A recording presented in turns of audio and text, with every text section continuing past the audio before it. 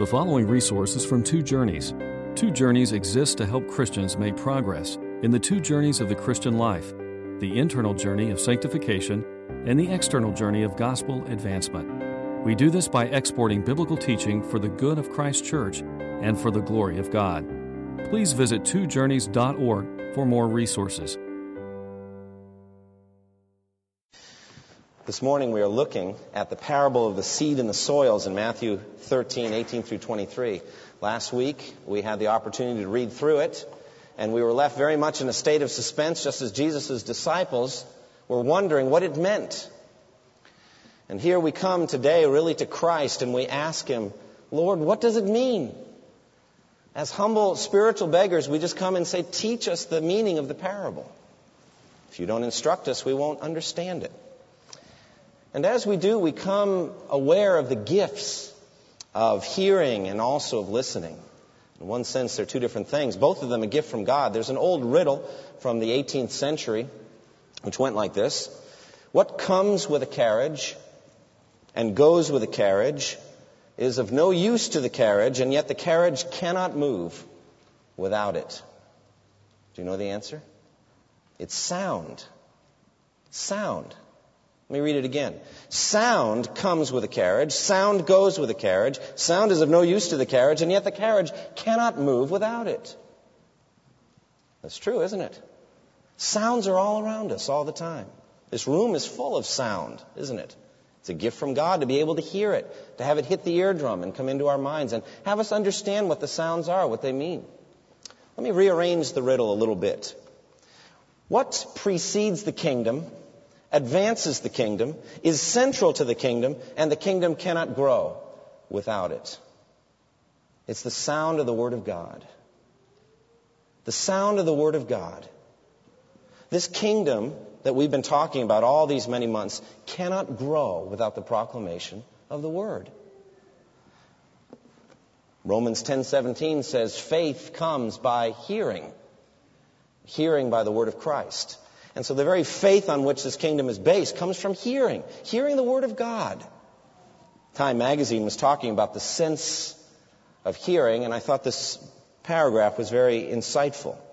This is what Time wrote. Asked to select the most precious of the five senses, few people would name hearing.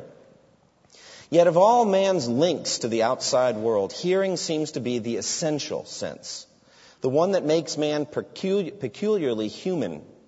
How precious hearing is becomes clear when it is lacking. A baby born blind or insensitive to pain usually surmounts his handicap to lead a useful life. But a baby born deaf may be lost to mankind. The first steps of his intellectual development are beyond his reach. The sounds of life, his mother's lullaby, the clatter of a rattle, even his own yowl of hunger remain unknown. Even worse, he cannot learn to imitate meaningful sounds because he cannot hear them. Unless heroic efforts rescue him, he will never truly master his own language. He will live cut off from the human race.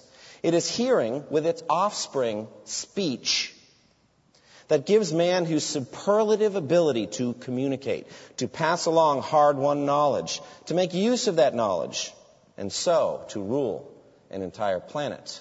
End quote. Oh, it's very insightful. The gift of hearing, physical hearing, which is the foundation of our gift of speech. Now, as Christians, we would add more than just rule a planet. It is through hearing and understanding the Word of God that we enter the kingdom of heaven. It is through speech, through the spoken word, the proclaimed word, that faith springs up in the heart. And so people enter the kingdom. And therefore, the creator of speech, the one who invented it, is standing today and saying to each one of us, he who has ears to hear, let him hear. And so we come to listen to the Word of God, to try to understand it. Now, in the last 50 years, extraordinary progress has been made concerning the physics of sound. How sound is made and how it propagates through the air as pressure waves. In my hometown of Framingham, there's the Bose factory. You've heard of Bose. I think we have Bose speakers here. Do we? Maybe we do. I'll have to check after the service. But they study Sound and how it expands and contracts and what, the science of the physics of sound. Likewise, in the last 50 years, there's been a great advance in the understanding of the biology of sound. How sound is transferred from pressure waves to neural signals inside the brain through the amazing ear. But we're not going to talk about the physics of sound today. We're not going to talk about the biology of sound today. We're going to talk about the theology of sound. What happens when the ear vibrates with the sound of the proclaimed gospel? What happens after that? And that's what we're going to look at today with the parable of the seed and the soils. Now, don't worry, the sermon that I wrote was 20 pages, and I decided that it would be best to divide it in half. So we're only going to look at the first 2 soil types this week, and if God gives us opportunity, the next 2 soil types next week. So be at peace. We're fine. Everything's going to work out just well. All right? We're looking at the first 2 soils. Now, this parable that Jesus tells, what we call the parable of the seed and the soils, is perhaps his most important parable. Jesus himself said in Mark 4:13, when his disciples came to ask him what the parable meant, he said, "Don't you understand this parable? How then will you understand any parable?" So Jesus, in saying that, I think, seems to give an importance to this one above the others. This is kind of an entryway parable. If you can understand this, you'll understand all the parables. And I believe the vital issue of the eternity of your soul depends very much on the issues that are raised in this parable. Whether you will spend eternity in heaven or hell depends on how you hear the Word of God, how you hear the gospel of the kingdom. Now, let's restate the parable, look at its details, and then try to understand it. Jesus begins in verse 3 and says, "The sower went out to sow. The farmer went out to sow his seed." Now, this is clearly the evangelist, the proclaimer of the gospel of the kingdom. In this case, it is Christ himself. In later generations, it will be anyone who is sent to preach the gospel. Any evangelist, any humble Christian who seeks to bring his neighbor or his co-worker, his boss, or relative to Christ, this is the sower, the one who goes out with the message. God willing, later this afternoon, a number of sowers will go out from our church, sowing the seed of the word. Now, anyone, therefore, who crosses an ocean to plant a church in a Muslim country would certainly be a sower, but so also someone who crosses a room at a high school reunion to lead a lost classmate to Christ. This is a sower. Anybody who goes out with the message of the gospel. Now, what is the seed? Well, the seed is clearly, Jesus interprets, the message about the kingdom. When anyone hears the message about the kingdom, he says. And so the seed is the message of the kingdom. Now, what does this mean? Well, it's the very thing that the whole Gospel of Matthew has been proclaiming. This kingdom of God. The place where God rules, where he is sovereign, where he rules over his creation. Things in heaven and earth, visible and invisible. This is the kingdom. And more than that, where he is adored and glorified and worshipped gladly. This is the kingdom of God. It's the kingdom of Christ, where Christ is the gentle, humble leader of our souls, who bids us to take his yoke upon us and learn from him, because he is gentle and humble in heart, and we'll find rest for our souls. This kingdom is the kingdom which must be entered through repentance and faith. Because Jesus said, the time has come. The kingdom of God is at hand. Repent and believe the good news. And so you must repent and enter the kingdom. This kingdom. This is the message. It is the kingdom described in Matthew 13 with a series of 7 parables. Something so valuable that you would sell everything that you had to obtain it. This is the kingdom. Now, the seed which is sowed, we have no control over it. We couldn't create it. It's something that comes to us right from God himself, just like a physical seed does. John MacArthur put it this way: the most faithful and dedicated Christian cannot create the word of the kingdom any more than a farmer or scientist can create the simplest seed. Just as only God creates seeds that reproduce themselves, only God creates the word of the gospel that brings life, the life of his Son, to a believer. The work of the Christian witness, therefore, is not to manufacture a message to create a synthetic seed or to modify the seed given them, but to take the revelation of God, the seed, and proclaim it exactly as he has given it. The power of new spiritual life is in the Word, just as the power of physical life is in the seed. So we have no right to create a seed, nor could we. We merely take the seed that God has given us and we sow it. We sow it widely. We take the message of the kingdom. Now, the focus of this parable, however, is not on the sower, is it? And it's not really on the seed. The focus of this parable is on the soils, the 4 different kinds of soils. And each one represents a human being, a human heart, and how he or she receives the sown message. How do we receive the proclaimed message of the gospel? And so we have 4 different responses. The first is the walkway, the path, the highway, the hardened soil. Verse 4, as he was scattering the seed, some fell along the path and the birds came and ate it up. The soil is hard, it's packed by constant traffic. It's like pavement. Therefore, when the seed hits that soil, it bounces. There's no penetration whatsoever. You could cast 1,000,000 seeds on that soil and none of them will bear fruit. None. It's a hardened soil. Secondly, you've got the rocky soil. A lot of places in the Near East, there's a rocky substratum of limestone. My garden grows white rocks. Have you noticed this? How they just come up out of nowhere. We live in the Piedmont area, and so these little rocks, I wish we could sell them and do something with them. We have buckets and buckets of them. But there's a rocky soil, and on top of it, a very thin layer of topsoil. It's a rocky soil. And what happens when the seed goes down there is it doesn't penetrate deeply at all. Just enough soil covers it that it can make a start. But it can't go down. The roots can't go down. So it's got nowhere to go but up. This seed, therefore, will make really spectacular open progress at the beginning. But as soon as the sun comes up, all the moisture is dried up out of that thin layer of soil, and the plant withers and dies because it has no root. The third kind of soil is thorny soil. Now, this is fertile for growth, plenty of room for root development, but the problem is that the seed is competing with other plants, thorny plants that bear no fruit. And so there's a struggle going on for the nutrients and for the sunlight and for the water in the soil. And the seed is choked and cannot bear any fruit in the end. And then finally, we've got the good soil. Now, it's remarkable what Jesus says about the good soil. It's rich and fertile. It's plowed and loose, and so the seed sinks down into the soil, and it bears what it says 160 or 30 times what was sown. Now, this is incredible. People who have studied agriculture in the ancient Near East said a good yield would be 4 to 8 times what was sown. 4 to 8, something like that. Modern American farmers with the most advanced techniques of fertilization and moisture control can yield a 30 to 50 times harvest. We're talking double that at the high end. 100 times what was sown. Or also 60 or 30. And after having given us this parable, Jesus then challenges us, doesn't he? He says, he who has ears to hear, let him hear. So that's the parable of the seed and the soil. Now we need the explanation. Last time we talked about why Jesus uses parables. You remember the 4 reasons. First, to fulfill prophecy.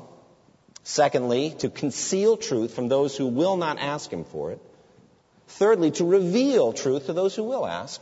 And therefore, fourth, to make us spiritual beggars, that we will be humble enough to come and say, Lord, teach us what the parable means. And so, now we want our Lord to instruct us. And so he does. First, the first soil type is the hardened unbeliever. Look at verse 19. When anyone hears the message about the kingdom and does not understand it, the evil one comes and snatches away what was sown in his heart. This is the seed sown along the path. Now here we have the hardened heart, a darkened understanding. As we've said, the 4 results, the 4 soils, are 4 different types of people. And so Jesus says right away, when anyone, any person hears the message. So we're not talking about agriculture. We're talking about people. And so this particular person hears the message. His eardrums vibrate with the sound, but it doesn't get any further.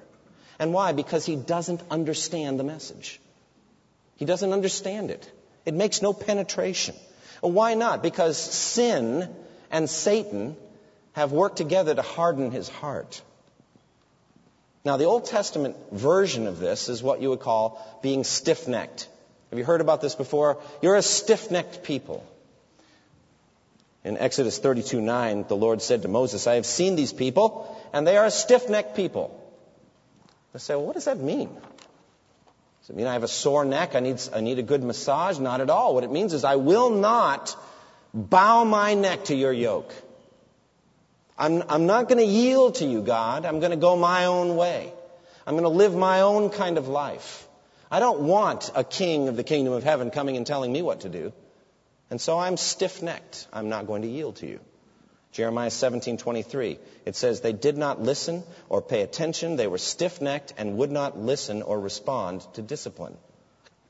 Jeremiah also said in 5:3, O Lord, do not your eyes look for truth? You struck them, but they felt no pain. You crushed them, but they refused correction. They made their faces harder than stone, and they refused to repent.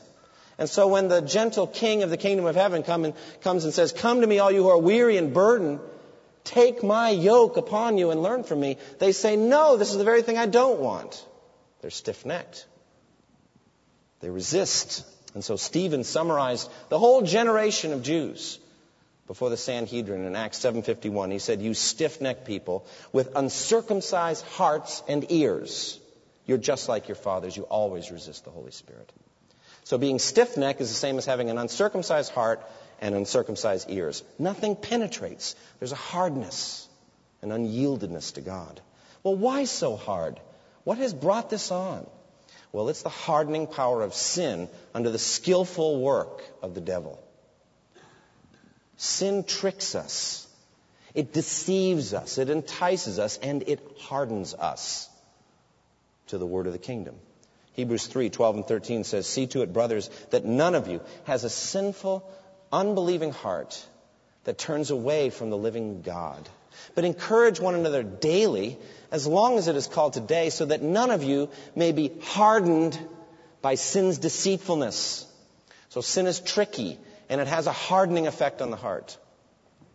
Ephesians 4:18-19 says, they are darkened in their understanding and separated from the life of God because of the ignorance that is in them, due to the hardening of their hearts. Having lost all sensitivity, they have given themselves over to sensuality, so as to indulge in every kind of impurity, with a continual lust for more. So they're being gradually hardened and even more hardened and even harder and harder all the time. Reminds me of an illustration from the 1960 Olympics. There was a man from Ethiopia named Abebe Bikila, and he won the gold medal in the marathon that year, set the world record, fastest it had ever been run, 26.2 miles over the burning streets of Rome, the Appian Way, barefoot. Barefoot. Now let me ask you a question. If you ran 1 mile on the street barefoot, what would your feet look like? But this man had been running barefoot all his life, and so his feet were tough as shoe leather. And he just preferred to run without shoes. And so I would liken the constant rubbing and impact on Abebe Bikila's feet to what sin does to a heart. It just makes it hard. And so there's no yieldedness, no interest whatsoever in the gospel. Recently I was on my way out to a pastor's conference in March in California, and I had the opportunity to sit next to a woman on the flight, and we had a lot of time together, more time than she would have liked, I think. It's probably one of the saddest witnessing opportunities I've had in years. Talked to her, asked what she did, and she gave me some kind of a strange answer about herbal remedies or something like that, and I thought it's kind of hard to make a living doing that. Eventually, she told me that she was in the adult entertainment business, going out to Los Angeles, and she said it was the most wicked city on earth. And she was one of the hardest people I've ever talked to in all my life. She had a pleasant look on her face, but she said, I hate people, I hate life, I hate food, I hate everything. Probably would have said, I hate you. She didn't even know me. There was a hardness there. And it was tragic, and nothing that I tried would open her up, to the point where she kind of turned her body a little away and started reading, and I realized that there was nothing more I could do. There was a hardness to her heart, and so I prayed for her. Now, the hardening that I'm describing especially takes root in the mind. It's especially in the mind that it takes root. It makes even simple biblical truth incomprehensible.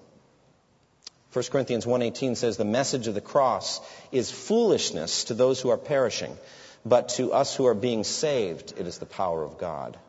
Also in 1 Corinthians 2:14 it says, the man without the Spirit does not accept the things that come from the Spirit of God, for they are foolishness to him, and he cannot understand them because they are spiritually discerned. And so sin hardens the heart. And the devil creates a world system around us to accelerate that hardening. He wants that hardening. And he's clever and devious and skillful at bringing it about. And so the blessing of the Word of God then becomes a curse. I believe that to hear the Word of God, to hear the gospel and reject it, makes you just a little bit harder. It's a little bit harder now for you. It would have been better, 2 Peter 2:21, not to have heard the way of righteousness, than to hear it and to turn your backs on the sacred command that was passed on to you. It's better not to have heard. Because the devil is so active. He's active in the hardening. 2 Corinthians 4:4 says, the God of this age has blinded the minds of unbelievers so they cannot see the light of the gospel of the glory of Christ, who is the image of God. And so he does this hardening. But then he's very active at the moment of evangelism. He's mentioned in this text, you see. When anyone hears the message about the kingdom and does not understand it, the evil one, the devil, comes and snatches away what was sown in his heart. You know, this is very discouraging, isn't it? Because you think, well, at least I got a witness in there. At least I planted a seed. Well, if it's of this first category, you did nothing. You accomplished nothing for the kingdom because the devil has snatched away what was sown in the heart. It has no cumulative effect except hardening. Now, the difference is we can't tell from the outside what type of soil somebody is. And so they may eventually come to Christ. And so we need to scatter the seed widely. I'm just saying from heaven's perspective, looking down, if it's a hardened soil here, you accomplish nothing today by the preaching of the word, except increase hardening, really. And so it says the birds of the air come and snatch up or eat up what was sown. This is the devil, the evil one, comes and snatches away what was sown in his heart. Satan uses a lot of tricks to do it. He uses the lusts of the present age, the desires that they have for earthly pleasures. Satan uses the sins of other Christians to do it. You know the woman I described to you a moment ago? I mean, I almost hesitate to mention this, but she had as a client a pastor 2 or 3 years before that. Then she said one of the most horrible experiences of her life. It was all she could do to get away from him physically, just to survive the time. I knew when she told me that humanly speaking, I had zero chance to lead her to Christ. None. But of course, humanly speaking, I have zero chance to lead anyone to Christ. So I still have hope that the gospel can penetrate. I wanted her to believe. But you see how the devil uses this. How hard it's going to be for somebody to reach her with the gospel. Satan will use false teachers to do it. He'll use fear to do it. What will my friends think if I become a Bible thumper? What will happen to me? Satan uses procrastination too. Oh, I can always do that later. Some other time, another seasonable moment, and so it's snatched away. And what are the eternal consequences of this? Well, hell, eternal condemnation, eternal separation from God and torment. Revelation 21:8 says, but the cowardly, the unbelieving, the vile, the murderers, the sexually immoral, those who practice magic arts, the idolaters, and all liars, their place will be in the fiery lake of burning sulfur. This is the second death. Unbelievers go to hell.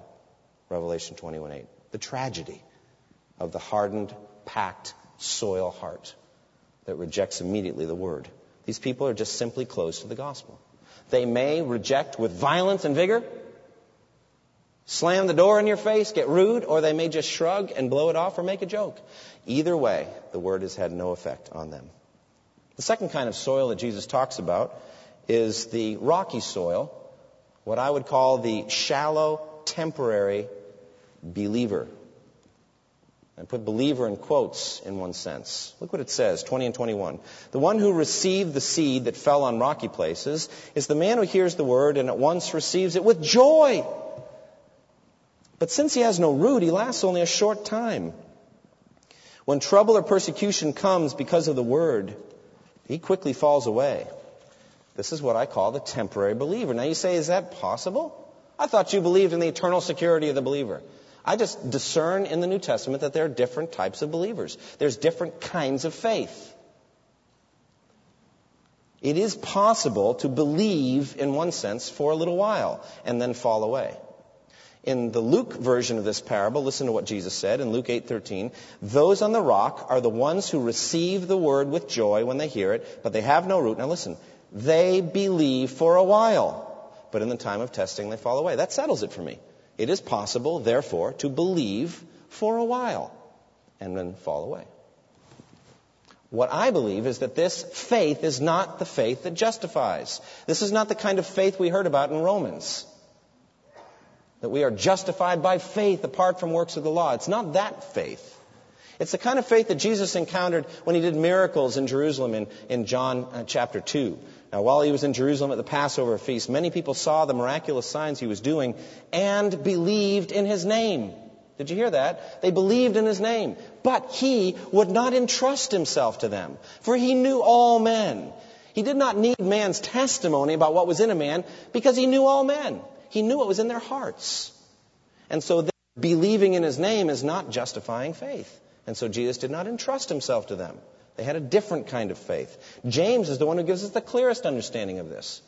James 2:19 speaks of a faith which does not justify. We could call it demon faith. You believe that there is one God. Good. Even the demons believe that, and they shudder. So there's a demon faith that certainly does not save. And then there's a workless faith, a faith that produces no good works. It's a dead faith. James 2 also says it does not save. And so it is possible to believe of a sort and yet not be saved. And so therefore, in this case, I find this perhaps one of the most troubling of all the soil types. Probably the most troubling. Because this person has such a joyful reaction to the word. They're thrilled. They receive the word with joy. They're excited. That joy is genuine as far as it goes. It's a genuine surge of emotions that comes. And those emotions are usually intense. The plant springs up quickly. It looks like it's making good progress. It looks great from the outside. He's so filled with exuberance. He tells all of his friends and neighbors and relatives about his new faith. He feels like all of his problems are solved. The very thing he's been looking for all his life, he's found it at last. And he's telling everyone about it. He's doing all the kind of things you do in church, and he's just so excited. He's what we would call on fire for the Lord. Filled with joy. Now, I want you to understand, joy over the gospel is a good thing. It's a very good thing. Look at verse 44 in our same chapter. The kingdom of heaven is like treasure hidden in a field. When a man found it, he hid it again, and then in his joy went and sold everything he had and bought that field. So joy over the treasure is a good thing. As a matter of fact, if you don't have it, I don't think you're converted. There needs to be a joy over the kingdom, a rejoicing, a delight that your sins are forgiven and that you're going to heaven, ever increasingly so. But apparently there's a counterfeit joy that's going on here earlier in the chapter. He receives the word with joy, but he has no root. This brings us, I think, to some of the history even of us as Southern Baptists, as evangelicals, what we call revivalism. Revivals, there's different ways of looking at them. In one sense, spiritually and supernaturally, a revival is a pouring out of the Holy Spirit on a body of people with great evidence of conversion. All kinds of things going on. It's an exciting time. Very frequently, we get prayer requests as a staff, and all it says on the card is revival. Now, whoever it is, I haven't had one of those in about a month. So it's time for you to do it again. All right? You don't need to sign it. Keep giving us anonymous cards, and we will keep praying. But understand what we're praying for. It's a supernatural moving of the Holy Spirit whereby large numbers of people are genuinely converted. And then in verse 44, you're going to see the joy of selling everything so that you can have the kingdom. Okay, but could there also be some of the false joy as well? Where people are all excited and they get motivated, maybe put their hands up in the air, maybe they scream for joy, maybe there are tears coming down their face. How can we tell the difference? During the revival of the First Great Awakening, Jonathan Edwards was a careful student of these kind of displays. And he was fighting a battle on two sides. On one side, there were what we call the old lights, or the kind of old, staunch conservative. They said, this kind of enthusiasm in religion is a bad thing. It's definitely of the devil. And he said, no, it isn't. But then there are people on the other side. It is definitely proof that the Spirit has come when you see people jumping for joy and getting all excited or rolling on the ground or weeping or crying out. And so Edwards, with his careful thinking, said it is no sure sign either way when you see this kind of joy. There's no proof either way, because we can show right in the text it happens both with a genuine convert and with somebody who's going to fall away when tested.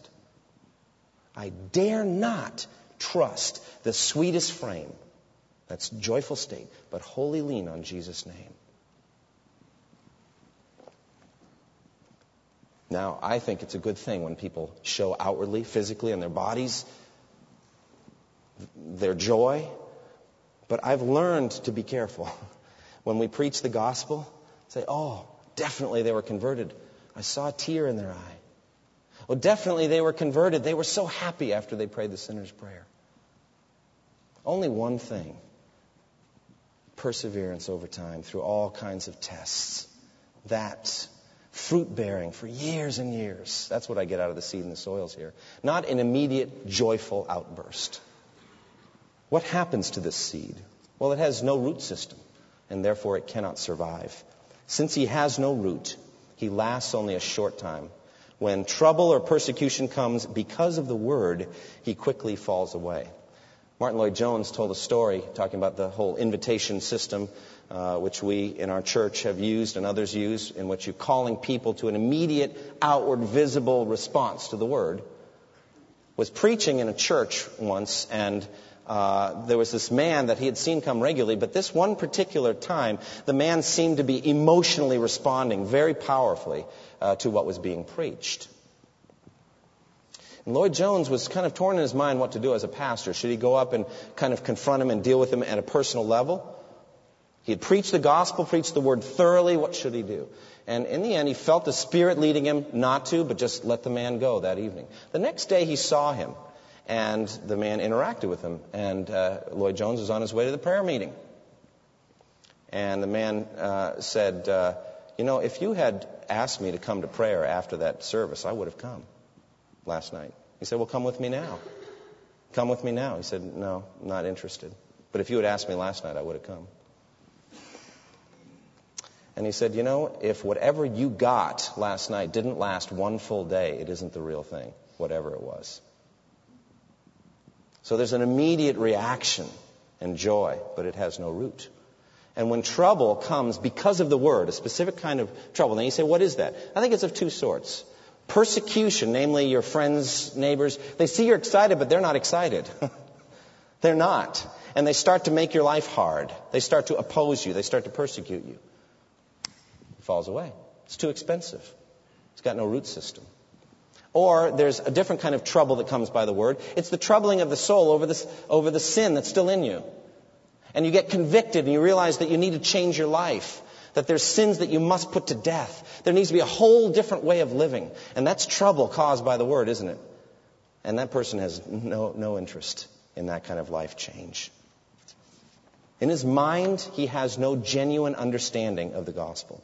The part he understands makes him happy, but he doesn't understand the whole scope of the kingdom. In his soul, there's no genuine brokenness over sin. No deep work with the law. Some of this easy believism or decisionism, it's a light work of the law in the heart, and the person isn't genuinely convicted over sin. And there's no genuine relationship with God. That's what it means when it says he has no root. Jesus says that you are a branch and I'm the vine. You're grafted in. And there's life-giving sap that flows through you. And that sap enables you to survive any trial. And so the very same trial that weeds out the false believer makes the true believer even stronger. Even stronger.